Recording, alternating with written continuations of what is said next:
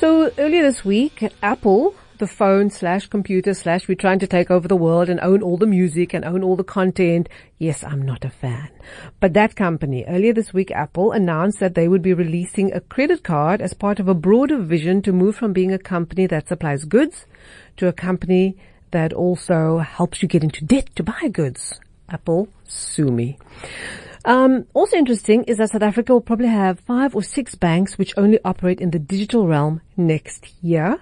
This means everything is done online. There is no physical bank branch. My mind is blown, okay? Maybe I'm just too old for this. There, I said it. Maybe I'm just too old for something at least.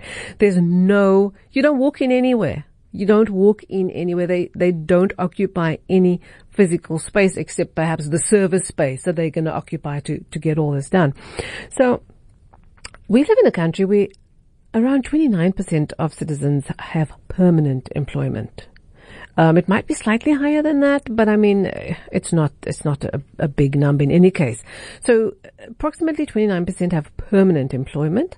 Many people still use cash and physical transactions to get around. In other words, they need an ATM somewhere, or they need to go into a bank to sort out a debit or something.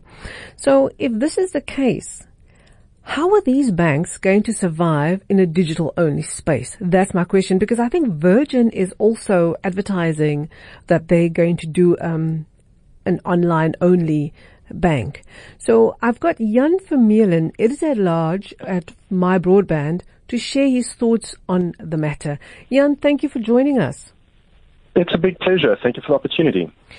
And before we begin, sorry, one thing, I don't want to derail the discussion, but just to add, as not a Kool-Aid drinking member of the Apple fan club, but certainly I feel Apple is the kind of company that operates in highly competitive spaces. And what it has done historically, things are a little rocky there right now in terms of people getting excited about the new products coming out of Apple, but in the past, it would enter like extremely competitive spaces prior to, this is now after the Apple II. Right. And they would just be really good at it. And so especially after Steve Jobs came back in 1997, they would enter an existing space, right, and just be so good at it that people will use their service. So Apple, as much as they are trying to be everywhere in the digital entertainment space, they're competing against the likes of Netflix and Spotify. They just have to make sure that they're better. Yeah, but I mean, my big problem with them is they want to. If you have an Apple device, you can only go to Apple for all kinds of things, and that is what makes me very valid point. That's what makes me mad. Do you know what I mean? I think their products are quite good. Very pricey though. I myself, I can't. If I wanted to buy an Apple product, I'd have to budget. I'll be very honest. And I'm talking, of course, the top end. So, they're very pricey. So I think most of the actual market for the kind of goods that they provide in South Africa, we can't really afford them. I think that's that's a high end, thing. But as I said, my whole big bugbear with them is that, for example, if I have an Apple device and I want to listen to some music, I have to go via iTunes, which is the iStore. That's But be that as it may. So the banking thing now, I mean, I am mind blown. Everything happening virtually. I mean, this is almost cryptocurrency stuff now. Not quite, but yes, it's very interesting to see this happening in a country like South Africa, where so many people are unbanked or are don't have ready, easy access to the internet. It's very expensive for a lot of people in South Africa to still access the internet. If there is a bit of free Wi-Fi happening in the big urban centers, but there's still a lot of people who are not online, a lot of people who can't afford to be online, be connected all the time, like we're able to, like we're lucky enough to be able to. And so yes, it's very interesting to see these developments happening in South Africa, that there's scope for this to happen in South Africa, but it's also not without precedent. We've had digital banks in South Africa before, and Capitec launched in South Africa, without relying on a big branch infrastructure. It would partner with retailers and let people, do their basic banking, things like withdrawals, while they're doing their grocery shopping. And the digital banks are doing very much the same thing. They've got this whole online and app focus as a digital bank, but when you need to interact with the physical world, they have those options still. You just, instead of coming into one of their branches, you go to a Pick n Pay, for example. Okay, but that's if I have a problem or if I need to access physical cash. So I have actually seen Time Bank in particular. They've got these kiosks at Pick n Pays around the country, and they've got staff at those kiosks. I've noticed that. To get people to sign up. That's the black. It's a black little box thing. And yes. I have noticed that, and I've wondered, what's the uptake been? Do you have any idea? Sorry, you've just put me off on a tangent now. Yes. So Time Bank in February. So we'll ask again every so often, but obviously they're not going to give away the secret source the whole time. But in February they said that they had over 50,000 customers already, which is pretty impressive as far as banking goes, because switching banks is an incredibly painful process. And so, it'll be interesting to see what the breakdown is there between people, signing up for an extra bank account to just kind of test the water to see what it's like, and those bank accounts becoming then inactive, versus completely new banking customers, people who have never had a bank account before, signing up, and then people who physically switched, who actually, closed their apps, their FNB, Nedbank, Standard Bank account, or even Capitec, so I doubt that, closed to move over. It'll be interesting to see that breakdown, but obviously, it's still very early days for them to reveal anything like that. But 50,000 people at least tried Time Bank between November 2018 and February 2019. That's a pretty impressive number. That is a lot of people. But in the scale of things, I mean, when you look at a bank like FNB, how many customers do they have? So when you do a comparison, where do you land up? Far more. I mean, obviously, but I mean, they've been in the industry for many years, in some cases decades, and so. It's not really. One can't really compare. It's like kind of comparing a brand new mobile operator like Rain to Vodacom, which is operated in South Africa, and MTN for that matter, which is operated in South Africa since like 1994. There's a history. There's got a exactly. I understand. And trust and all that stuff. So, absolutely. I mean, obviously these banks have a long way to go. True. But it's interesting to see that despite how mature our banking industry is in South Africa, how much appetite there is for a disruption. For someone to come in like a Time Bank or a Bank Zero. So on that point, say, you know what, let's cut the prices. That's exactly my next question. On that point is, what are they charging? Because one of the big bugbears is the cost. I mean, it costs me 300 Rand just to have a bank account, 300 Rand a month. So, and that's expensive. Exactly. So I keep looking around. I ditched my account with FNB.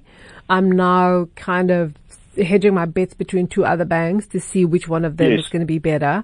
So when it comes to, what all these things cost me, I mean, are these virtual guys going to cost me less? I mean, if I can have a bank account where I'm paying the bank 20 Rand a month to have my account, I'll be, yes, thanks, I'll take it.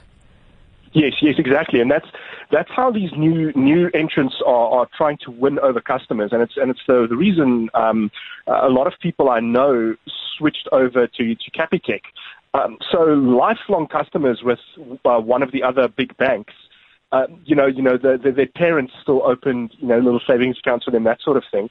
And Capitec comes on the market, and you just do a quick sum, and you realize, hang on a minute, Capitec is going to charge me 20 Rand or whatever it costs to have a bank account, but then the interest I get back at the end of every month pays for my bank account and more, which is more than any of the other big banks can say. You always end up paying in. The interest never covers your banking fees, and that's a very different situation with Capitec, and that's what the digital banks are doing as well, Time Bank, Bank Zero, Discovery Bank, is they're trying to undercut the established players to get people to switch. So, for example, we did a comparison of Time Bank and FNB.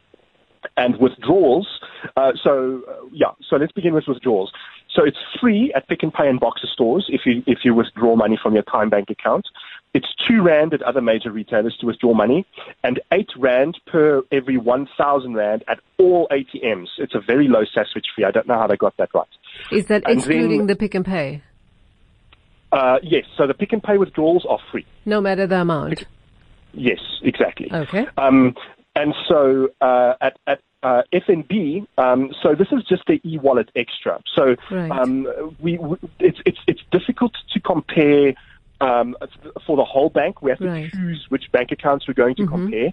But for example, on the e-wallet extra FNB product, it costs you R10.95 to withdraw between 20 Rand and 1,000 Rand.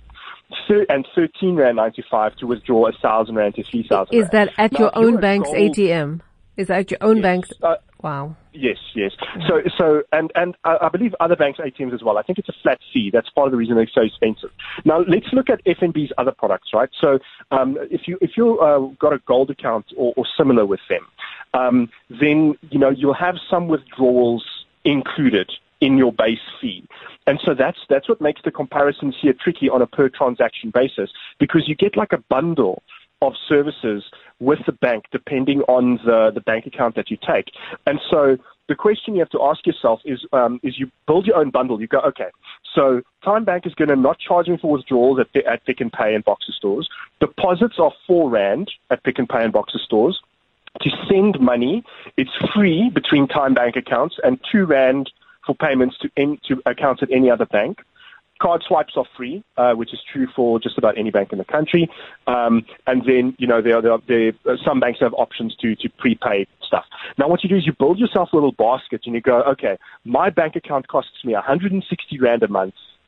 And if I do exactly what I do on my bank account right now, and I go to Time Bank or Discovery Bank or Bank Zero, it's going to cost me 50 Rand a month. And so that's what these new banks are trading on, is to give you exactly the same level of service or the same quantity of service that you're getting at your existing bank, but at a fraction of the price. That's what they're trying to do. So what do you think? Do you think that, based on what you've just said about, younger people whose parents maybe open their bank accounts for them with FNB or Standard or Absa or Nedbank, they're the ones really who then switched over to Capitec when they got the first opportunity, and possibly will be the ones switching over to Time. To be quite honest, I'm thinking of switching over to Time, listening to what you've just been saying. But do you think that's going to be the next wave of banking, because the next generation comes in and does things differently? Right, and when I remember when I was just starting to work, that's when you're at your most mobile, right? When you are going in for your first full-time job and you have to give them a bank number to deposit your salary into. And when you've got minimal debt and all that stuff, that's when those are the people who are most mobile and can change banks more easily. Once you start getting bogged down with home loans and all kinds of stuff, switching banks becomes incredibly a little bit difficult. harder. Yeah. Yes, and so absolutely, that's where that's a big part of the market to get people in. And Capitec did incredible work getting unbanked people to open bank accounts for the first time, and that's where these banks I think can really shine. And the digital only model lets them make sure that their costs are very small. They don't have to maintain large branch networks, pay all that staff who are the employees who are staffing all their branches. But I mean, the trade-off is you lose that human element, right? And there are still going to be people who are young and old, who want to speak to somebody. We're rich and poor, people who are going to be skittish about going to a bank where there's no one that they can go to and yell at. if something goes wrong. Okay, well, I might not always want to yell at someone, but I might sometimes just, it happens sometimes that there will be yelling, but mainly I sometimes just want someone to explain to me. And so that is a big thing for me, is when I phone someplace and I get option 1 and option 5 and option 7 and option 12, some of these things, 5 minutes going through the options to get the option you want, and then another automated voice tells you something else, and then another couple of options and another automated voice, another couple of options, and oops, we're closed for the day, call back tomorrow. Yes. So, this kind of experience is what I am trying to avoid when I need an explanation more than, anything else. And so what I expect the digital banking platforms to do ultimately is to switch to digital channels to do their tech support with. So still be able to talk to someone, but it might be over text chat. So it might be, chat application in their website or in their app or even WhatsApp. Yeah. I must say I did that in the States. And that actually worked very well where, someone pops up and says, and they actually have a little picture icon, a cartoon icon. And if it gets to a point where you need to speak to someone, they will actually call you. So that was actually quite cool. But we're running out of time. I've got one last question for you. So, there's a lot of talk about the fourth industrial revolution, and I guess this is part of that. This is part of that. It's the technology and how everything works more smoothly, and we cut out a lot of, processes that would have taken extra time, that would have cost extra money, and the fourth industrial revolution. Humans. That's where I'm coming. That's where I'm coming. No, there's no elephants here. That's where I'm coming. So when you do all of that, it's a process called actually mechanization. And when you mechanize, you remove humans. And in this instance, in a production space, really, because that's really what it is, it's just a very sophisticated one. When you remove the human element, you're removing jobs. So, yeah. Yeah, sorry, I'm interrupting you again. So where do we go, in an arena where if we only have 29% roughly of our population who are fully employed, as in they have a permanent job, they have a regular job, they're not a contract or a seasonal worker or a freelancer. And so into that space now, we add to a sector that is already getting smaller and smaller. We make that sector even smaller. So what we're doing is we're shedding more and more jobs. What does that do to our economy at the end of the day? Yeah, good questions and difficult ones to address. So I'll do my best though. So the fourth industrial revolution, as a journalist, that term sets my teeth on edge because it's such a buzzword that means different things to different people. Exactly. But what I like about these buzzwords sometimes is that they are a shorthand way to refer to a very complex issue, and everybody kind of has an idea what you're talking about, right? So when we talk about, this happened with cloud, when we started talking about cloud computing and that sort of thing, it meant different things, and then it got complicated. I still don't trust the cloud, by the way. Yeah, and so yes, and there are just so many different definitions that floated out there until we could roughly agree on a couple of basics.